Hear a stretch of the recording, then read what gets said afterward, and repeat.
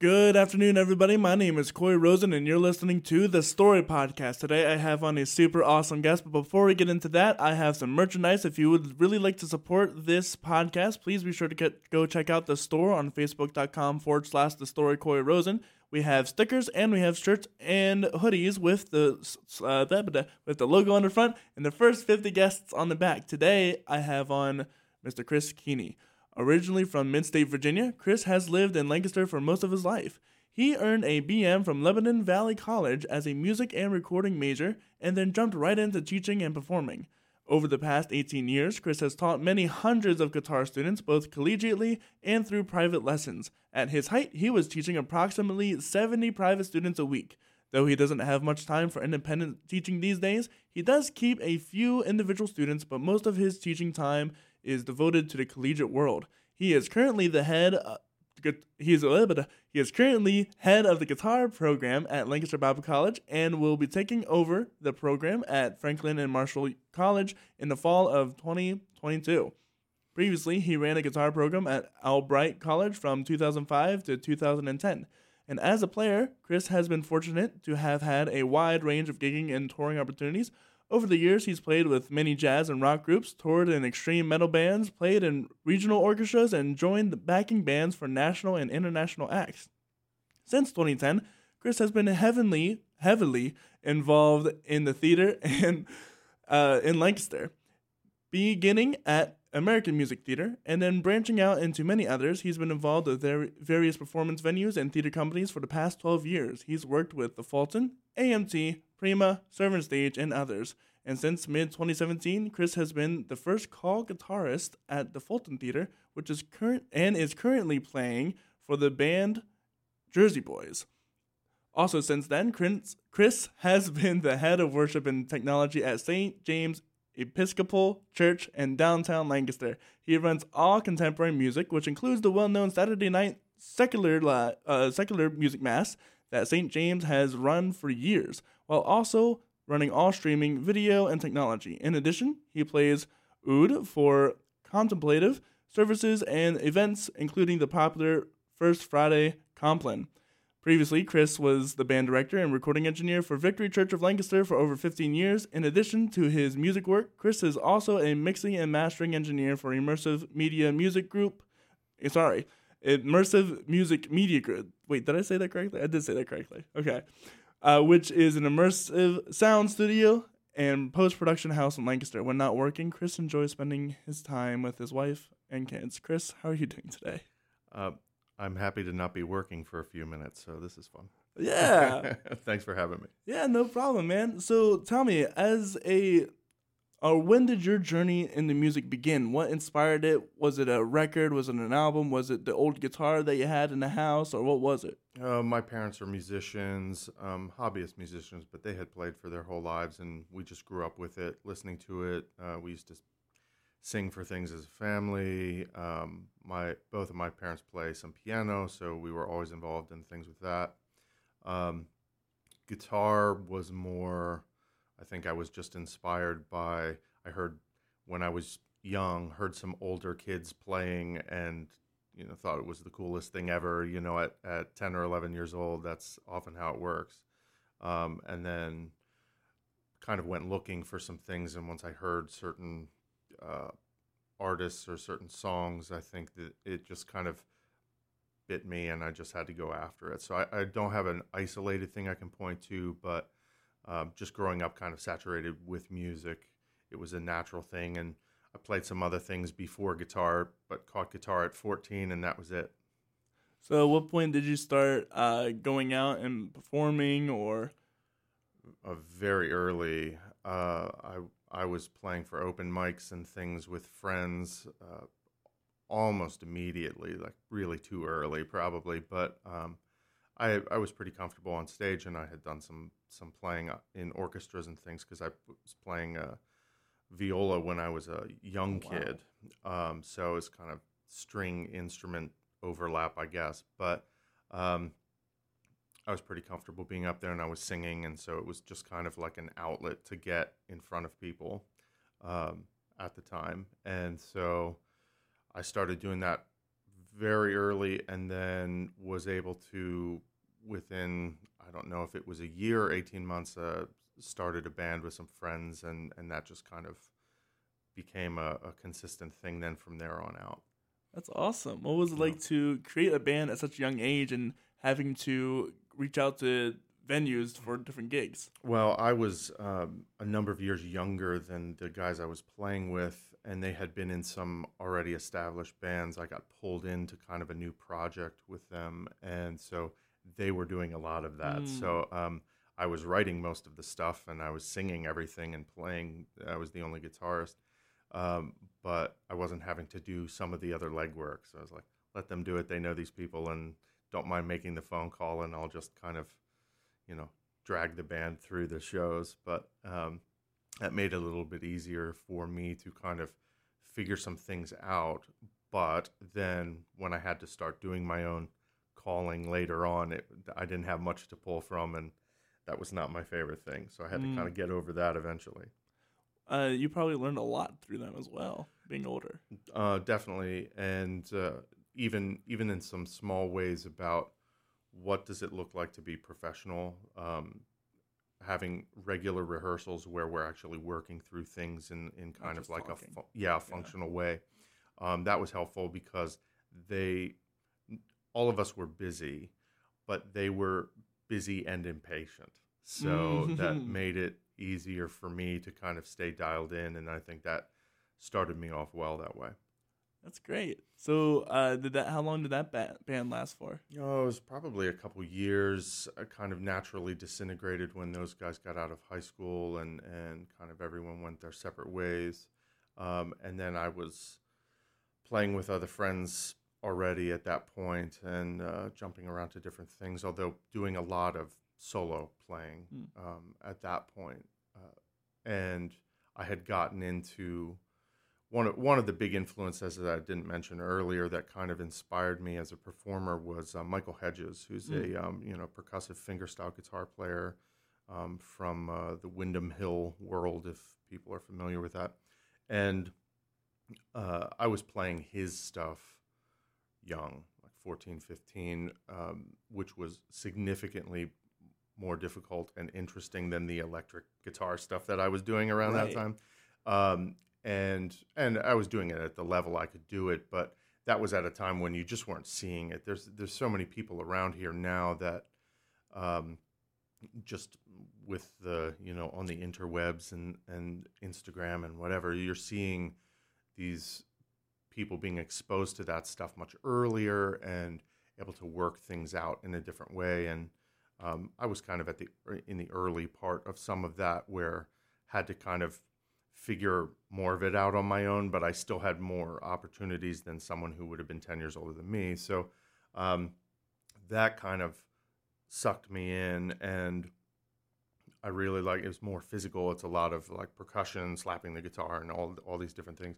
It's very impressive to watch. Yeah, it's and fun to do. Oh yeah. And so I think pushed me to get in front of people. So when I wasn't doing my rock band stuff, I was generally playing this, percussive fingerstyle stuff. So pretty disparate sort of, wide breadth of interests and things that I was doing, but it made it easy to kind of get right back out and be doing things even if I'm not playing with other people at that time. Yeah, and it definitely points for uniqueness, right? Yeah.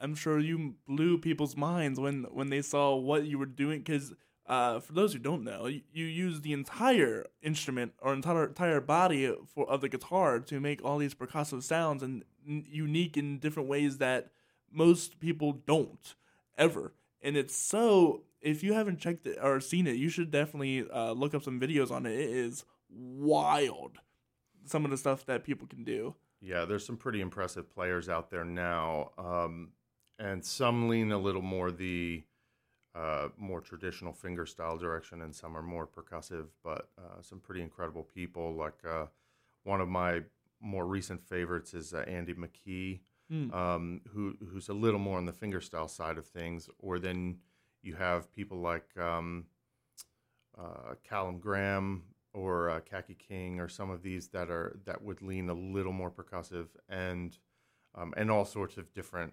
avenues in between, and people who are very, very much in that I wouldn't consider like traditional fingerstyle players that I've seen, and things will pop up on your social media feeds, and because you've liked this, you might like this, and so you can get little glimpses of that once you're in that world. So after that, what point did you decide to go to college? Well, I was actually interested in going to Full Sail because I was going to, if you're familiar with Full Sail, it's like a recording engineering focused school, or it has some other pieces to it down in Florida, and I was planning to go there after high school. And I had a friend that was going to be going to Lebanon Valley, and at some point during our senior years, we kind of switched. I ended up actually taking a year off before I went to school and was working and trying to make sure I really wanted to do it. But I think I cared more about performance and that sort of thing. But I didn't want to just be a music performance major, and I didn't want to just be a recording engineer. So Lebanon Valley at the time was a very high-end music program in the area, and I felt comfortable going there and had a good recording program. I think it's improved over time, as you would hope it does. Yeah, right. Yeah. But even then, it was solid, and they allowed me to kind of do both. And because I knew I was going to be performing anyway, I could kind of focus on something else in that world and have a few things that I was pretty comfortable with to kind of build a career off of, which is what I ended up doing. So tell me how you started building that career. Well, my career, I think I can break down into four areas. I have the education piece, teaching and that sort of thing. I have the performing piece. I have the engineering piece, and then I have the church work piece.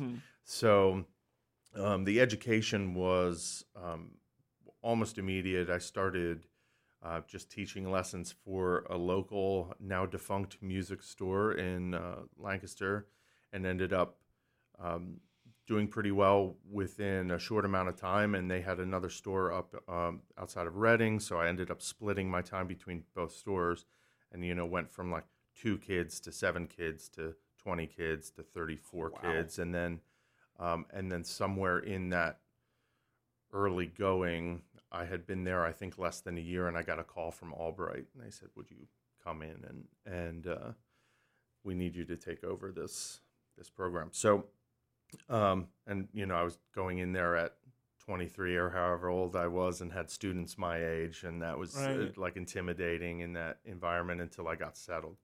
But that was a huge part of where it went, and I would say in those 4 areas, it has changed quite a bit. It's kind of undulated over time, which one is like my priority and which one is secondary, and so on. So at the time, education was a big deal. I did start playing for Victory at that point as well. That was very, very early on.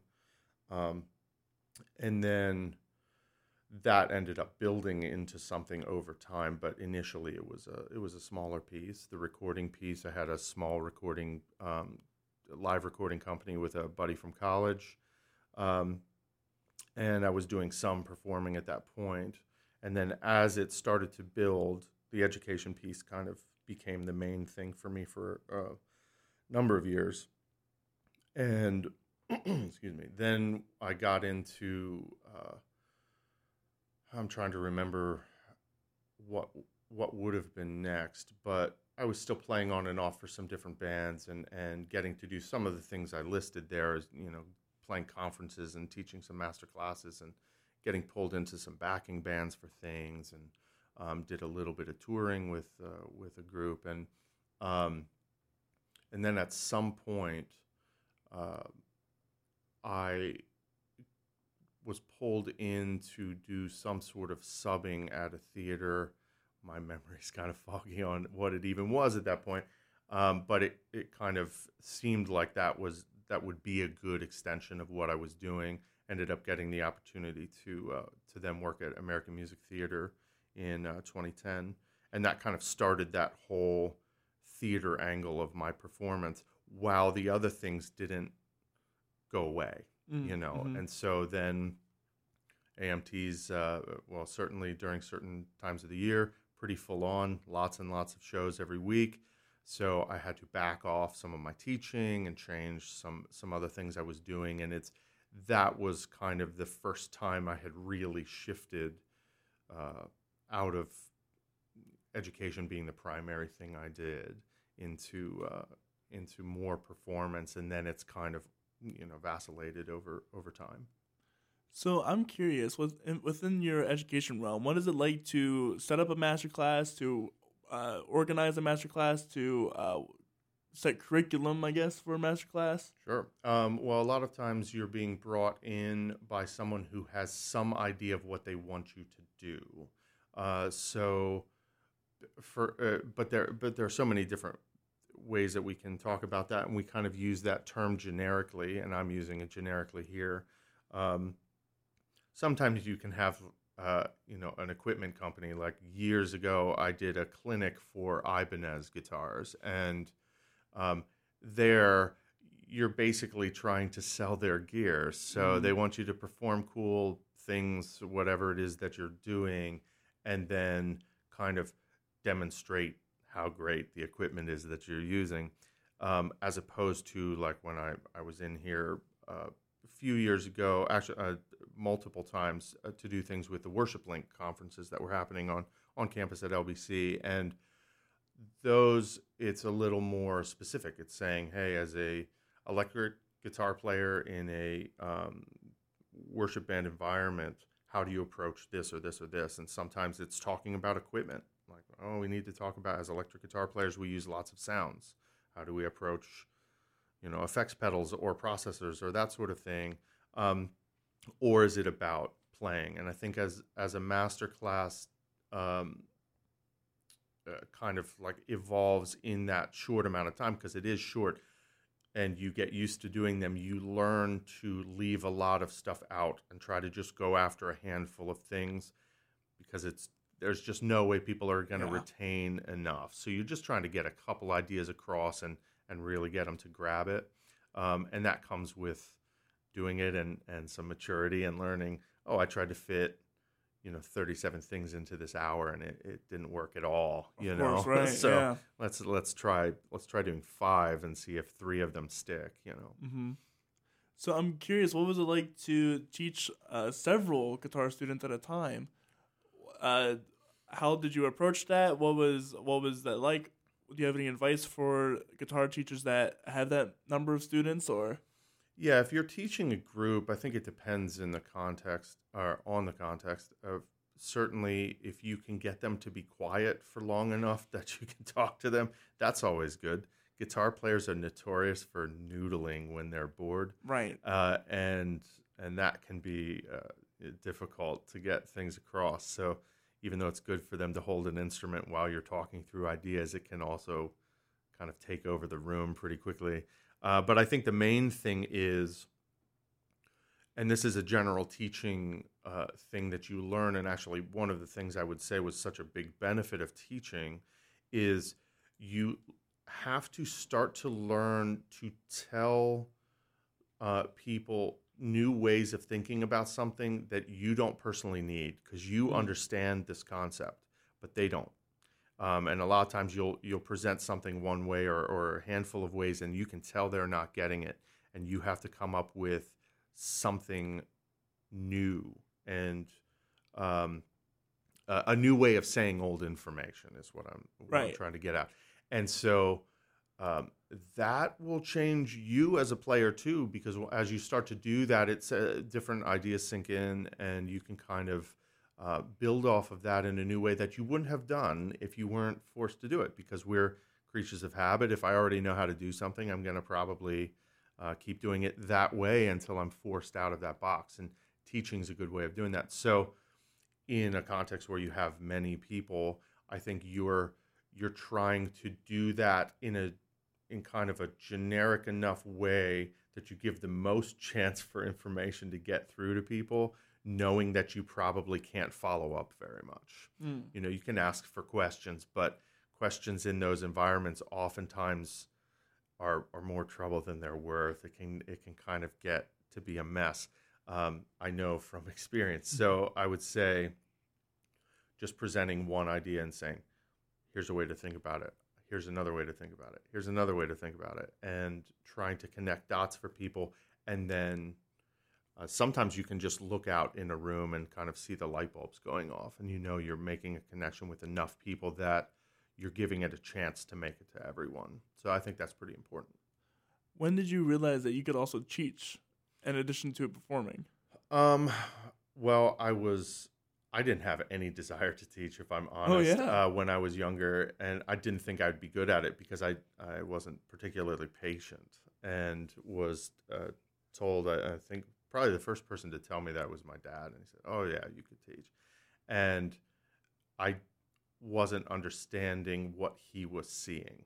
You know, it's like one thing to be, you know, smart or articulate or something, but you have to be able to connect with a student and to be an effective teacher. And there's different ways of doing that. I certainly have my way, and I wouldn't say it's the only way of doing it at all. But I think being comfortable not always having a direct answer, sometimes a good answer, sometimes even a functional answer, and having to figure it out in that moment and saying, "Oh, I don't know. Let's try to figure it out together," you know, or I will go back and look at some things and try to come back and have an answer for you next week or whatever. That does fit my personality. So I think some of those things I was able to kind of build off of. But yeah, teaching was literally, well, I should do something while I'm trying to figure out what I'm going to do for work. I'll teach some guitar lessons, and then it just kind of mushroom cloud, and that was it. That's awesome. So yeah, kind of strange way to get in. Tell me the difference going into your theater and performance areas of your life. I'm curious, what was it like to perform musical theater as opposed to regular, run of the day gigs? Well, that's a good question. I would say theater is most of the time pretty distinct. You will have certain theater shows and certain setups that feel a little more band-y, but even something like I'm doing right now, this is Jersey Boys show, so it's all music of Frankie Valli and the Four Seasons, so it's a particular era of rock and pop music that there are certain styles, the guitars doing specific things in that era for most artists, and they were certainly among those that kind of popularized certain things. But it's still a pit show, and it specifically in this one, like I'm down in a pit. It's a covered pit. I can't see my music director who's on stage, so I'm watching on a video camera. Oh, and so yeah, it's just completely different. So it's not. It doesn't feel like you're in a band and connected with people. I'm connected to my sheet music, watching a conductor tell me when to do certain things, and kind of hoping it just works out somehow by the time it hits the ears of people in the seats. So it's much more digital than organic, maybe. Yeah, it is just a different sort of thing. You do have places where you have more wiggle room, but the whole thing with theater is generally like you have notes on the page that you're trying to play, and some shows. There's an expression they'll say like, respect the ink, like play what's there. And then there are other times where, and this is a big thing for guitar players, most of our music isn't written by guitarists. It's written by pianists. And pianists have ideas and they have sounds in their head, but because they don't play the instrument, sometimes it's really hard to articulate, or they won't understand. One of the classic things in any orchestration is understanding the instrument you're writing for. Yes. And knowing that, this voicing of a chord is physically impossible on the guitar. Like I have a handful of those in this show where I see what they are asking for and realize that it was not vetted by someone who was a player. This show has been around now for a number of years. It was very popular on Broadway. It did a few national tours. and the sheet music wasn't fully fixed because the guitar players playing it at the end are doing exactly what I'm doing, which is looking at it and going, what did they want to write? And then we just do that. And we get used to that. If I played clarinet, that's probably a lot less likely because what's written, assuming I can physically play the note that's being asked for, which is occasionally a problem, but if it goes out of the range of your instrument, but assuming you can, it's pretty much you play what's on the page.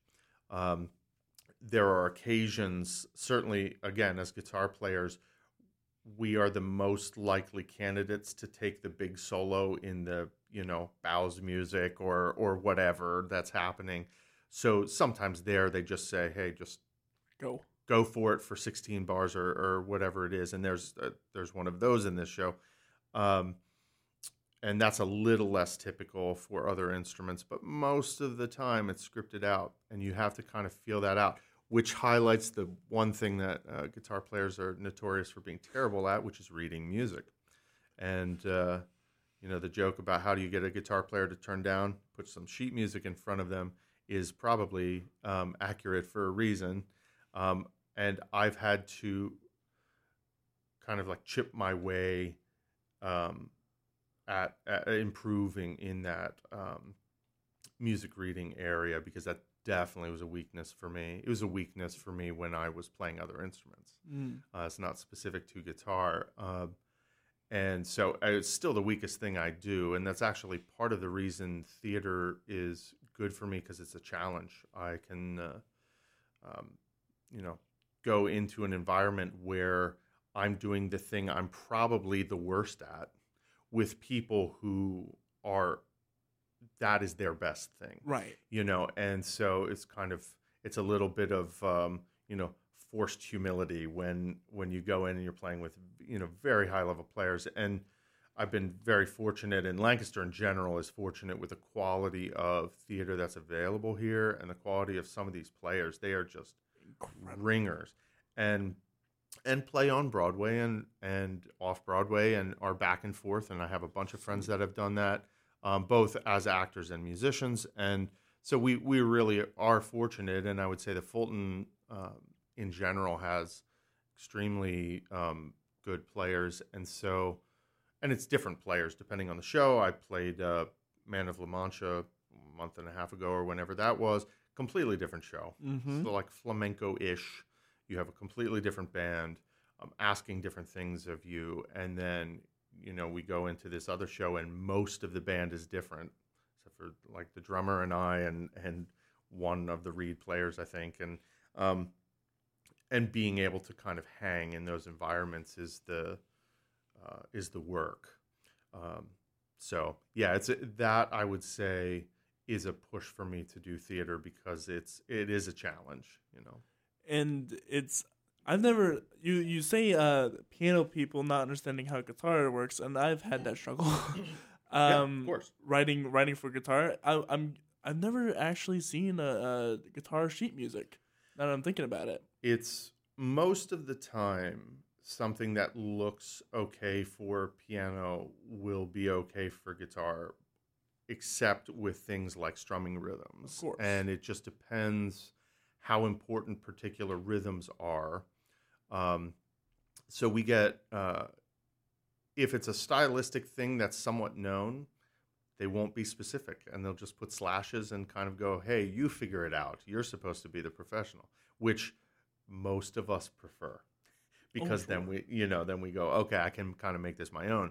When there are particular hits and certain rhythms that you have to play, it's more of a rhythm chart than writing out full voicings and everything for all of those chords. That generally works out better too.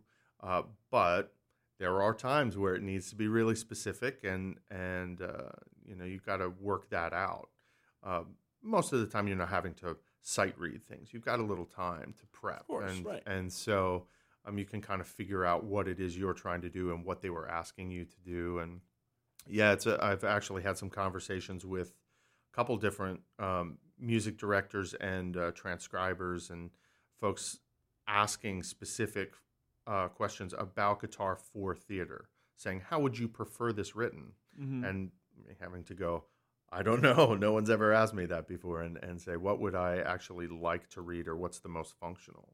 So yeah, that's a whole other thing, but definitely an important thing, because it's always sharing information, you know, Right. and how can you articulate information? So writing something in a way that someone that's reading it can process it easier is the way you get your idea across better. It's not just for their sake; it's for the sake final of product. of the final product. It's all about the final product. But also in theater, I think you have to be able to get a sense of your music director, a sense of your if there's any sort of a tech director or something, and knowing what they're looking for, and also being willing to ask. And I think when I first started playing, I was trying to be invisible so no one said, hey, what happened there? If you make a mistake or something. And now I'm the opposite, where I ask a lot of questions. I say, this says this here. That doesn't make a ton of sense to me. Is that what you actually want? Or would you be okay if I do this other thing? And generally speaking, that improves your product pretty quickly. And I would assume if you've done composition, you would have had some times like that. You present a project and people say, could I do this instead? And then you kind of figure out how to articulate those ideas. Oh, absolutely. When I had to work on a string piece I wrote called Quartet Chaos, chaos isn't a name because I wanted it to be chaotic. And so trying to figure out what is capable of strings, because I want to do double stop slides and all that like stuff that isn't conventional, especially for classically trained musicians like they do here. So having to go through that and learn, okay, this fingering is impossible. It's better to do things in fourths rather than fifths, actually, for strings, because it's tuned in fourths. Yeah. Duh! You would think that would be a light bulb in your head, but no, I mean, you don't think about that. So that's really interesting that you have to adapt to whatever they give you, and you have to figure out, okay, is this physically possible, or am I going to have to change a little bit for whatever sacrifice? Yeah, and one of the other things that has become more common with guitar is having to cover multiple different instruments in a show. Right. That was always, really common concept. They would call it doubling when you're playing like a reed. If I'm playing saxophone and clarinet and flute in a show, which a lot of them do. Excuse me. That was pretty common, and a lot of the folks doing that are also teaching. They're pretty comfortable with those things. It's not a big deal. As guitar players, now it's become a really commonplace thing in a lot of shows to be asked for different types of instruments. Sometimes it's, oh, we want a 12-string guitar, or we need a classical, and then we need a steel string acoustic. Oh, here, this is a mandolin. Here, this is tuned down a half step so that you can play this. And there's layers of things. So the Jersey Boys show, just as an example, is meant to have 2 guitar players, and I think there's 6 or 7 instruments. And there's one of me. I'm playing a combined book. Some of the instrument changes you can't even make in time. Right. So we had to figure out how to make that functional. And so I end up playing it's called a Variax that allows me to have some virtual sounds. So I play a virtual 12-string. I play a virtual electric sitar in the show. That's I have cool. Some other things that I'm able to do because it's all on a single instrument. And it's not the best sounding thing I've ever used, but for the convenience of theater, where I say, I have 4 measures of electric sitar, and then I'm immediately back into electric guitar. I couldn't do that with just one of me. Even if I had both instruments. So this enables me to make some of those changes, and you start figuring out ways of giving, your writers, but also your music directors. Most of the time, you're not dealing with the writer or orchestrator of a show. You're dealing with the music director who's interpreting it. Mm-hmm. Occasionally, you do deal with the writers, and that's actually significantly higher stress, but because generally speaking, they have very specific ideas, and a lot of times they're slightly wrong. and it's you have to kind of like figure out, do I die on this hill or do I just kind of say sure and like do what they're asking poorly because you can't physically do it. So figuring those things out is part of the gig as well. But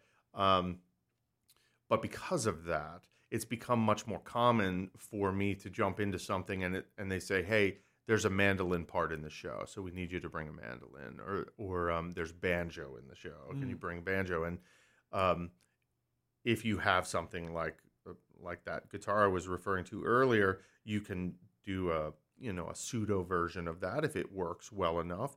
And if you don't, you have to go out and source some of these instruments or say, I can't do that. And does that affect me doing the gig? And so you're incentivized to learn and expand your horizons in your music collections. And I've got, a small army of instruments now that I've been doing this for a while. So, aside from just guitars, it's a whole pile of other things. And, which as a musician first, rather than a guitarist first, I love that because it allows me to do things that are more interesting, but it also has some perks for professional work. So, what do you think is your coolest instrument that you've played so far? Well, it's easy to say the oud just because, and you mentioned it earlier that I'm playing that regularly because it's so non-Western.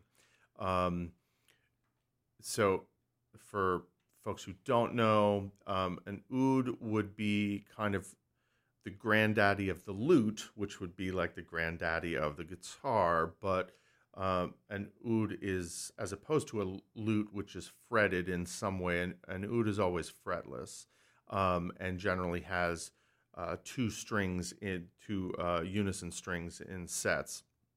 And there's some different ways that they can be tuned and set up, but oftentimes it's either five string sets or 6 string sets. So I play one that's 6, and I generally use more of an Arabic tuning, but it's an extremely old instrument, and versions of ouds are some of the oldest string instruments on the planet, probably aside from harps that had a static string there, but something that's tunable.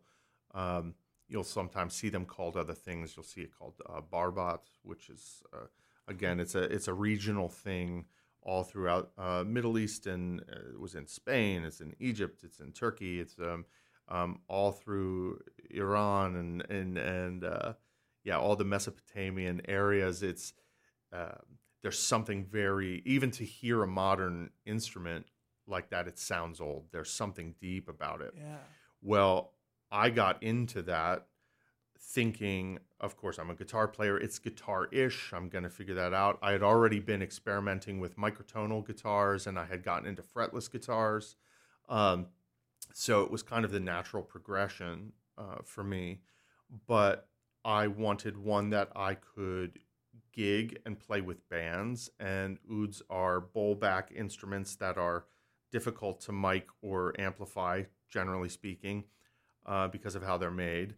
And I didn't want to spend many thousands of dollars for a higher end oud that I didn't know how to use and fight with it to start. So I ended up getting an acoustic electric one. The company Godin, which is a French Canadian guitar company, makes a couple different versions of some of these non-standard instruments, and one of them is an oud that's an electric acoustic thing. And that I was able to pick up one of those, and that became my main instrument up to this point. I do have an acoustic oud as well, but we'll probably be getting a better one at some point just because there is something about the acoustic nature of it. But the electric one sustains a little longer. You can do other things with it. I've kind of created my own version of something with that. A lot of times, again, with oud playing, you're getting people playing what they would call a taksim, which is essentially an improvised chunk of music, melodically driven, that doesn't necessarily have like a specific rhythm behind it or anything like that, and it's meant to be a little more contemplative. It can go very long. And it's around certain tonalities. They would kind of choose a tonality. We could say a scale. It's not, they don't view them in the same way, but for Western musicians, we would think scalarly and kind of improvise from that. Because I was getting into that, but coming from a guitar background and having something that sustains a little longer, I kind of fashioned my own version of playing that. And I've been interested in Indian, Southern Carnatic Indian music for a long, long time. Got into the vocal percussion. If you've ever heard those guys do that, the Kanakal, was always fascinated with that. And I like sitar, but I preferred sarod, which is a little more guitar-ish. And this is kind of somewhere in the middle of all that. So the way I generally play oud now is I'll have some sort of a drone that I play over, which is not super traditional. Really? Not in the Arabic community. You're Okay. Gotcha. you're often playing in other ways. It is in the Indian community, but they're Right. not playing ouds, and so I'm trying to kind of blend my own influences as a tall white guy from Virginia, playing an Arabic instrument, very old instrument made by French Canadians. It's just the weirdest combination of things, but It's awesome. and it's also why I really respect the traditional stuff, and I will enjoy listening to it. But I would not consider myself a traditional player in any respect. And it's freeing when you just kind of get to do what you want. Yeah. Occasionally, I've played with other udis, and you try to meet them where they are a little more, and they're probably doing that with me too. But at least it allows for some kind of natural cross-pollination in a way that is its own thing. It's unique and musically fulfilling. So it's not a hand cranked thing. No. Okay. No. So the hand crank thing, you're probably thinking hurdy-gurdy. Hurdy-gurdy, yeah. Which is going to lean more violin-ish in some respects because of how you're creating the note and then making it vibrate. So oud is generally played with a pick style. They call it risha, and it's very guitar-ish, but it's definitely not guitar-ish. Right, and, of course. and so you get some of this overlap, but it's its own thing, and you have to think in a different way. Even though I'm not playing it in a traditional sense, you think very differently. And man, if you've been a guitar player and you've never played a fretless instrument, like go to a children's orchestra concert to know how bad frets would be needed at something like that. It's just cacophonous, and you start thinking about making chords with that on a guitar, and it's really difficult. So figuring out how to kind of nuance that instrument.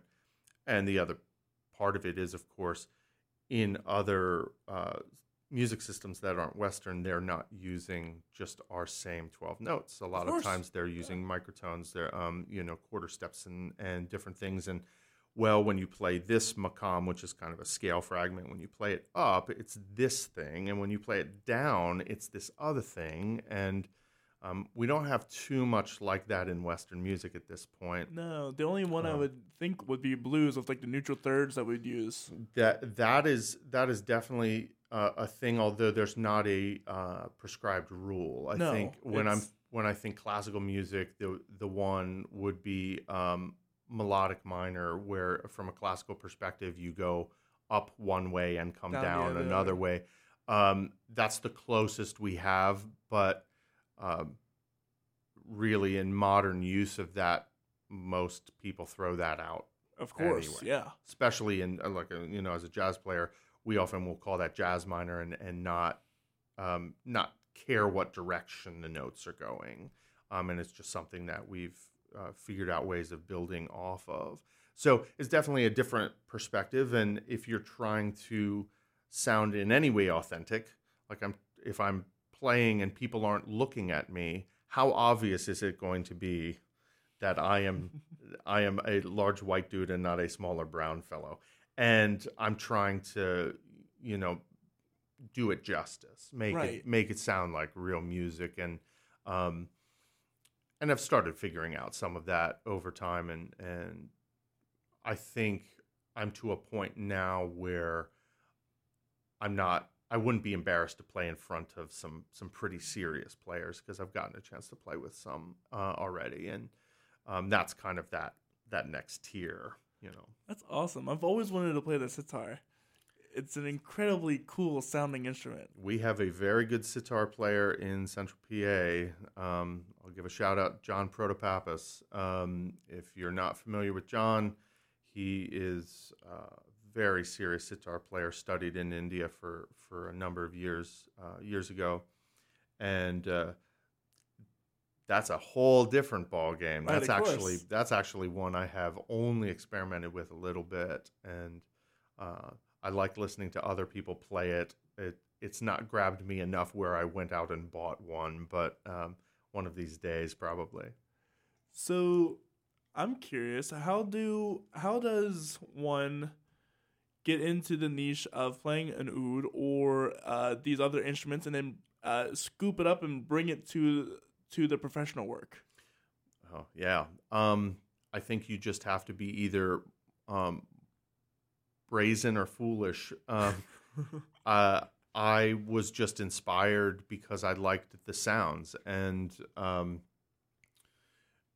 just wanted to kind of dig into it. Actually, what specifically kind of pushed me over the edge is there's a flamenco guitar player, Amirjan Haddad, that was one of my favorites, that also plays oud and has kind of a mixed world music band called Zoo Bazaar. And he was playing an electric oud on a particular song that I had heard of theirs pretty early, that I wanted to learn how to play. And so that was actually one of the first things I ever played when I bought this thing.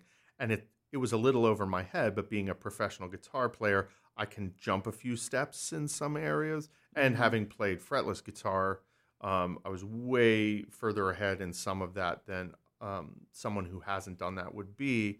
But it was a rough go there for a little while. But once I started getting comfortable with that, the intent was to use it in my own music and have some world music group, which I have done versions of over the years, but not had a long running group of any sort, at least thus far. But when I got hired at St. James, part of the discussion was they were getting more into some contemplative things, which is interesting for Episcopal Church, which is high church. And I didn't have any experience in that world prior to that. What does high church mean? So think Catholic Church-ish or Greek Orthodox, where it's a lot of ceremony, a lot of liturgy and pomp, and Gotcha. the high altars and the outfits and everything that's part of their tradition. And I came out of very much the other end of the spectrum, very much low church. So that was a little bit new, but they were also pretty forward thinking and have wanted to get into some meditation things and contemplative things. And music is such a good bridge for that for most people. And actually sometimes the only way they'll dip their toes in it at all. And so I was fortunate to have an outlet kind of built in for me. And I didn't play it right away. It took a little while. And then eventually I was willing to start playing for a small meditation group, and we kind of built out of that. And now I'm regularly playing for the Compline service, just a little bit at the top to kind of set the mood in the room. And the Compline service is its own thing. It's what they would consider a daily office, so it could happen every day, and it does in like Church of England, some places. But St. James has been doing something on First Fridays because there's a lot of stuff going on downtown Lancaster on a First Friday. They started doing this. It's always 9 p.m. First Friday, where it's a choral Compline, unaccompanied. Occasionally there's some other elements in it, but a lot of times it is just a unaccompanied choral thing low lighting. They put their torches up and the fire pits up and whatever. And so it was a natural kind of connection to bring the oud in there. But I've also started experimenting with a hand pan and a ravast, similar like a tongue drum style instrument for the same reasons, because it's a very different approach to the same basic idea, which is you're setting a mood, and it's kind of this open-ended thing that has a contemplative aspect to it. That sounds really cool. I have to check that out.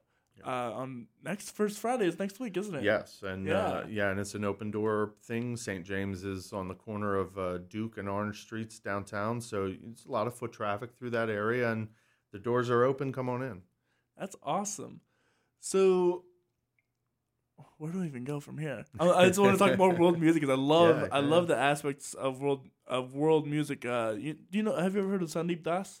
Oh, sure. Yeah, a tabla player. He came over and performed at the Trust a number of years ago, and it was so incredible just to see how the tablas work. And they speak in that percussive language to describe the ways of the tabla, which is it's weird. It's in such the coolest way. Well, one of the things that I was fortunate to be exposed to pretty early on was some of the counting and phrasing systems in that conical vein, which actually there's now some sort of, I'm not very familiar with it, but some of my like traditional school educator friends would know that it's some of these counting systems have started to kind of trickle into Western teaching, but you're using different sounds and syllables for counting, like of course. Taka, takita, takademe, that sort of thing, and like stringing them together in different ways. And I'm grossly simplifying it here. It's significantly more complicated, but there's an art to it and a flow to it that is really interesting. And one of my favorite guitar players is John McLaughlin, old English fellow who's been playing in East meets West style bands for a long time. He was one of the first ones that pushed that. John started, one of his biggest things early on was he was playing with Miles Davis, and so he was kind of in that jazz world, fairly well known, and then at some point started his own kind of eclectic fusion band, which was the Mahavishnu Orchestra, which was one of my favorites years ago. And then he also started this other project with some Indian musicians called Shakti, and Shakti is kind of, I don't think it was the first one of those bands, but it was the first one I had ever heard. And there are now a number of different versions of that. But that stuff can get a little noodly and a little ridiculous. But when it's done well, it is some of my favorite stuff. And so that was my introduction to the interplay of how a guitar could play with a tabla drum and, make real music and not just sound like two dudes playing at the same time. Makes sense. Yeah. When Sandeep Das came over, he was playing with Mike Block. Have you ever heard of him? Mm-hmm. Yeah, he was playing with the cello, and it was insane how well that they meshed these two instruments from completely different worlds, culturally and musically. Yeah, I think a lot of those percussionists, Indian percussionists, are extremely good musicians, and they are very, very aware of what's happening around them, and so they can kind of move almost instantaneously with another instrument. So if you then have another, good high-level player, it can blend in a way that's really incredible. So going back to teaching or theater and other things, you started to work at the James Episcopal and Victory Church. Tell me what that was like.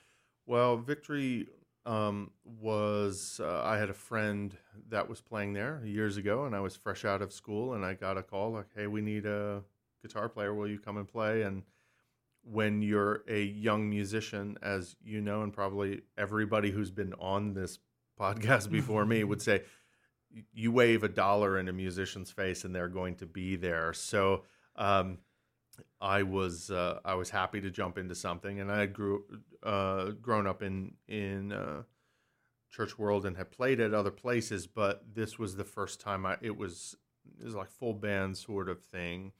And at the time, it was a much smaller church, 200 some people or whatever when I was hired in, and grew more than 10 times that over the course of the time I was there. And I ended up leaving in August, I believe, of 2020, but had already been overlapping with St. James because they had been doing these, artist masses. They used to call them jazz masses when they would jazz up the hymns from Sunday morning and they would play them on Saturday evening for kind of a special service.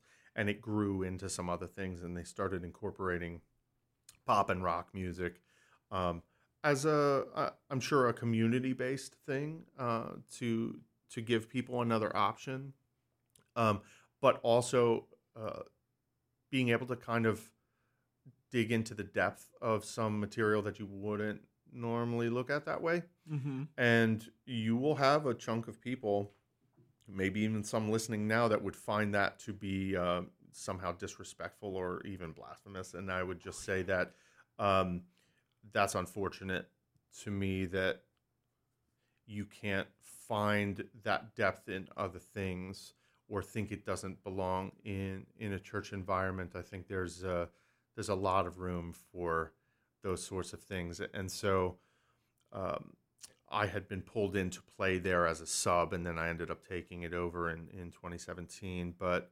we've kind of done a wide breadth of things with that. So, and you got to think about it. By the time that those were written, that was the contemporary way of writing stuff. So, to adapt it makes total sense. I'm sure that those writers would have adapted it to today as well. Just because something was made way back when doesn't mean it's holy or sacred in of itself. Well, I kind of joke about that sometimes with when you get traditional music people who talk about the organ in the church. I say, the oud's been playing religious music for your religion longer than the organ has by a few thousand years. So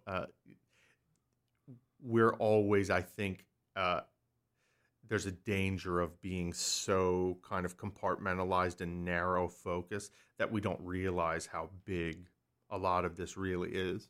And I think that's been a real benefit of some of these kind of like pushing at the edges of traditionalism, where you say there's some depth and value in so many things, and we need to allow for that, for people to find that value where they will, and not try to tell them what's supposed to be a value, maybe. Right, and it's a way to open the door to a broader audience. Imagine the people who wouldn't have heard hymns if Chris Tomlin didn't redo them, or stuff like that. A psalm is still a psalm, no matter if it was sung by David or sung by Hillsong Worship. You know what I mean? Yeah, and there are plenty of to use this expression, sacred cows in that world where we go, well, we don't do this with this thing. And though I understand those things, I'm the wrong guy to make that happen. Right, I'm going to be the guy that's going like, I don't know, I think we should do this other thing that's completely outside of that.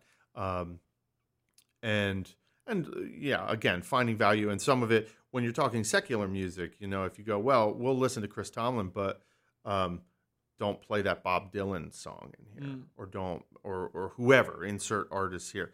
And that's one thing I've really appreciated about St. James is we've been allowed to push the envelope a little bit, be a little dangerous at times with some of the subject matter and things that are, you don't know how people are going to take it and if they find value in it, but also wanting to be authentic in that way. And so it's been a great outlet. We had actually, like most things, shut that part down during pandemic, and we had done some pre-recorded things We did a U2 thing, or U2kerist as we were calling it, and there were a couple other things we had done like that. There was a Louis Armstrong thing earlier on, and we are relaunching here in September. Little different thing. It used to be a weekly thing. It's going to go to monthly, at least for initially.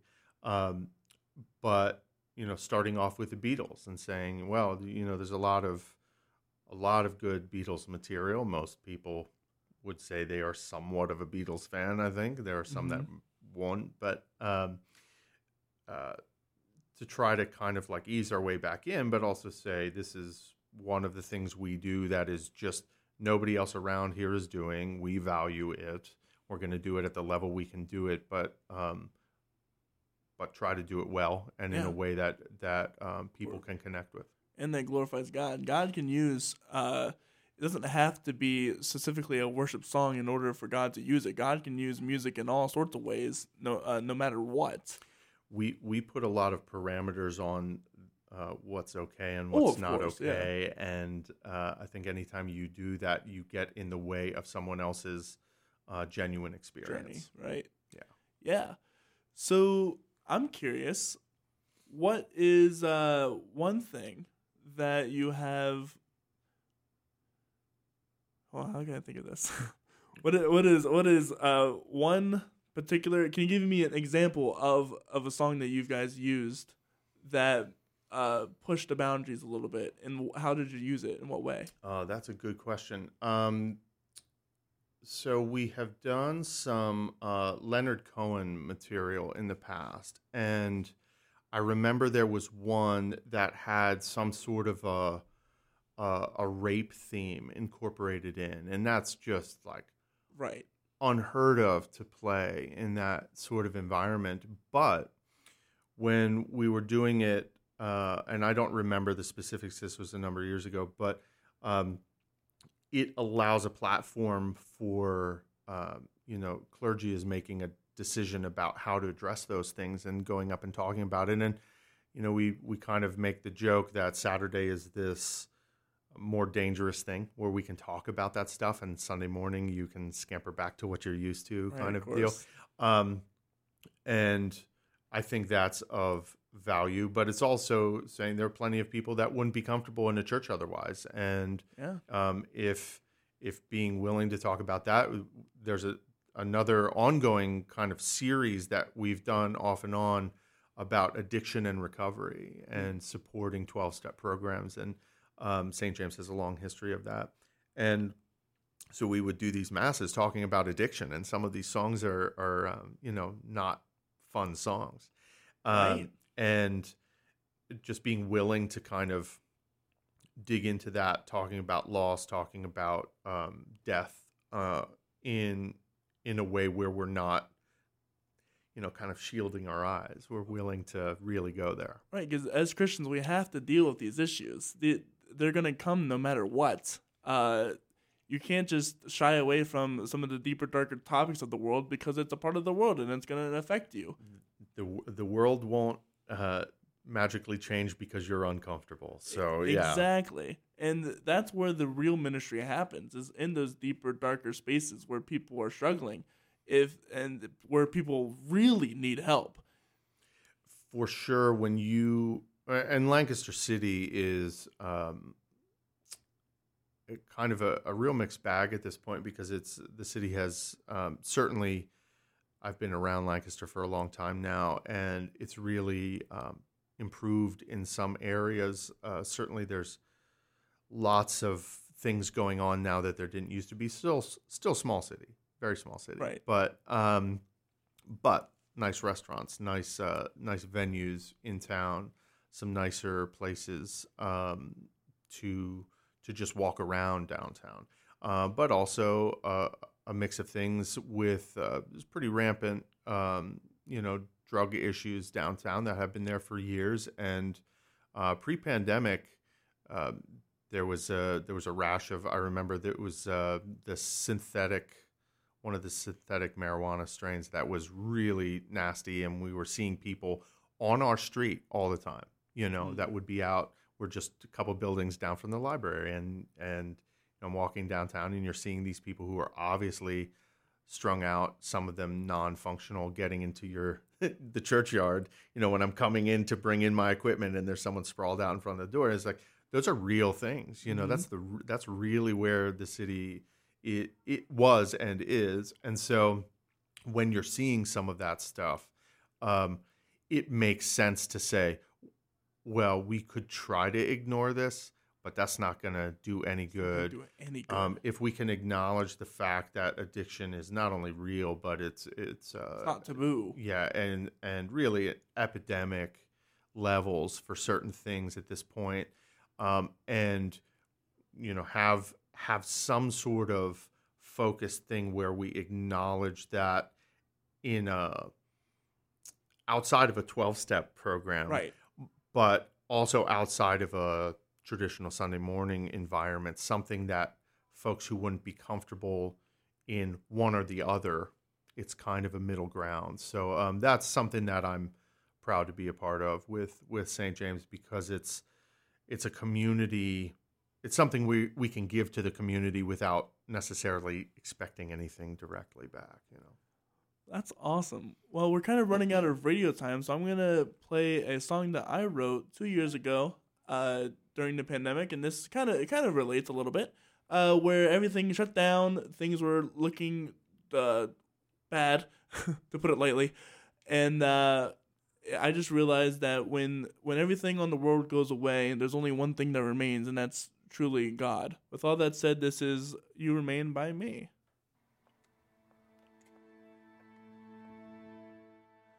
I lied. That was not You Remain by Me. This is You Remain by Me.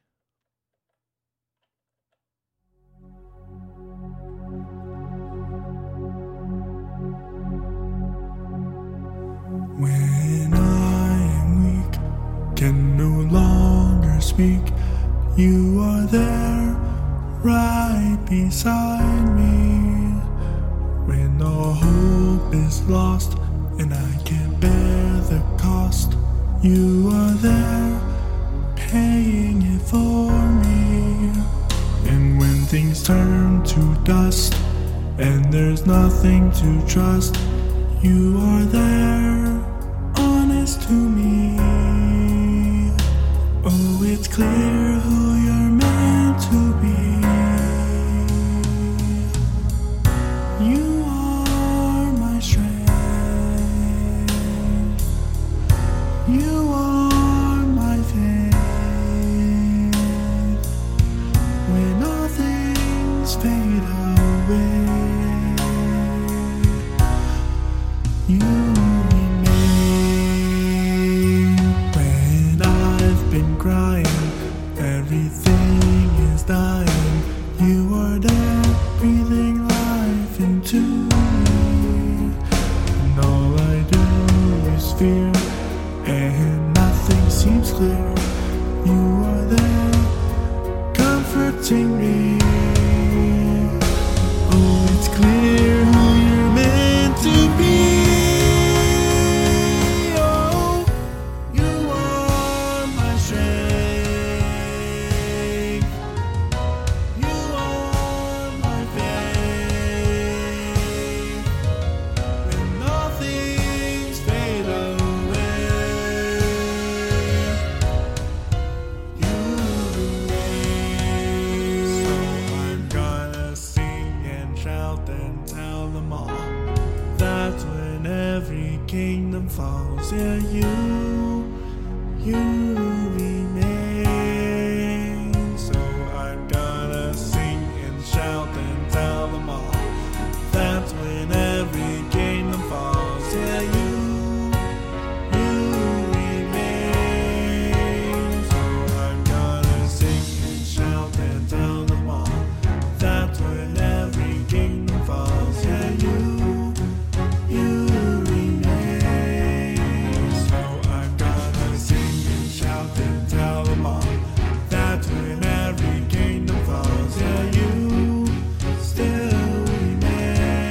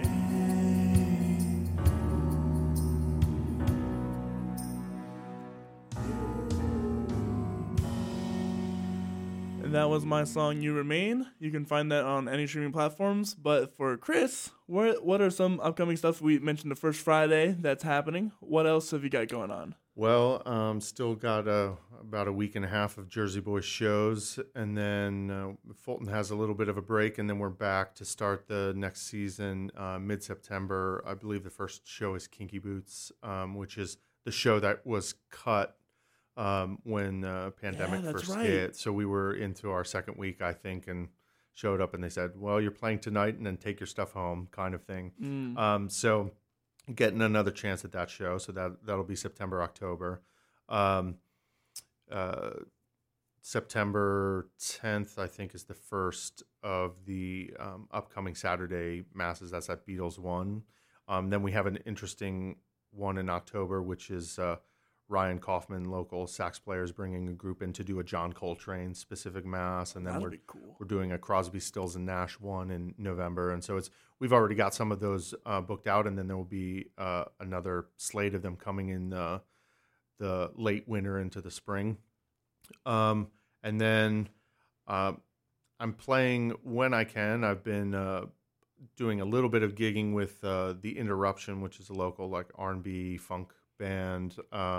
Play jazz occasionally, restaurant gigs, that sort of thing when I can fit it in. And we'll be starting up semesters here at LBC and at F&M late August. And so, yeah, if you're in Lancaster, greater Lancaster area, walking around for long enough, I will bump into you somewhere. Right, of course. With all that said, is there a website for the St. James? Yeah, everything for St. James, different programs and things would be on their main website, which is stjameslancaster.org. Of course, the Fulton shows, that is, I believe, thefulton.org. Yeah, that sounds right. And, and the colleges should be easy to find. But, yeah, there's a social media presence with St. James stuff as well, so that can be found on Facebook and Instagram, I believe, and stuff on YouTube. That's both current and some of the things that we tracked over the pandemic. There's some interesting stuff on there as well. Cool. With all that said, I hope you guys have enjoyed this episode. If you want to stay tuned in for tomorrow, we have Kristen Brewer, the one of the composers and writers for Sight and Sound Theaters. So I'm really excited to talk about that, how she got there, and about her Scene Collective. Well, if you want to follow us, please be sure to check us out on all streaming platforms. You can search This Story, Corey Rosen, that's CORYROSEN. And if you want to be up to date with all of our events and guests upcoming, check out our Instagram or Facebook. At Instagram, we are at _story_podcast or facebook.com/The Story Corey Rosen. If you really want to support us, please be sure to check out the shop. We have stickers and shirts with the logo on the front and the first 50 guests on the back. And with all that said, I hope you guys have a wonderful rest of your day. See you guys later. Bye.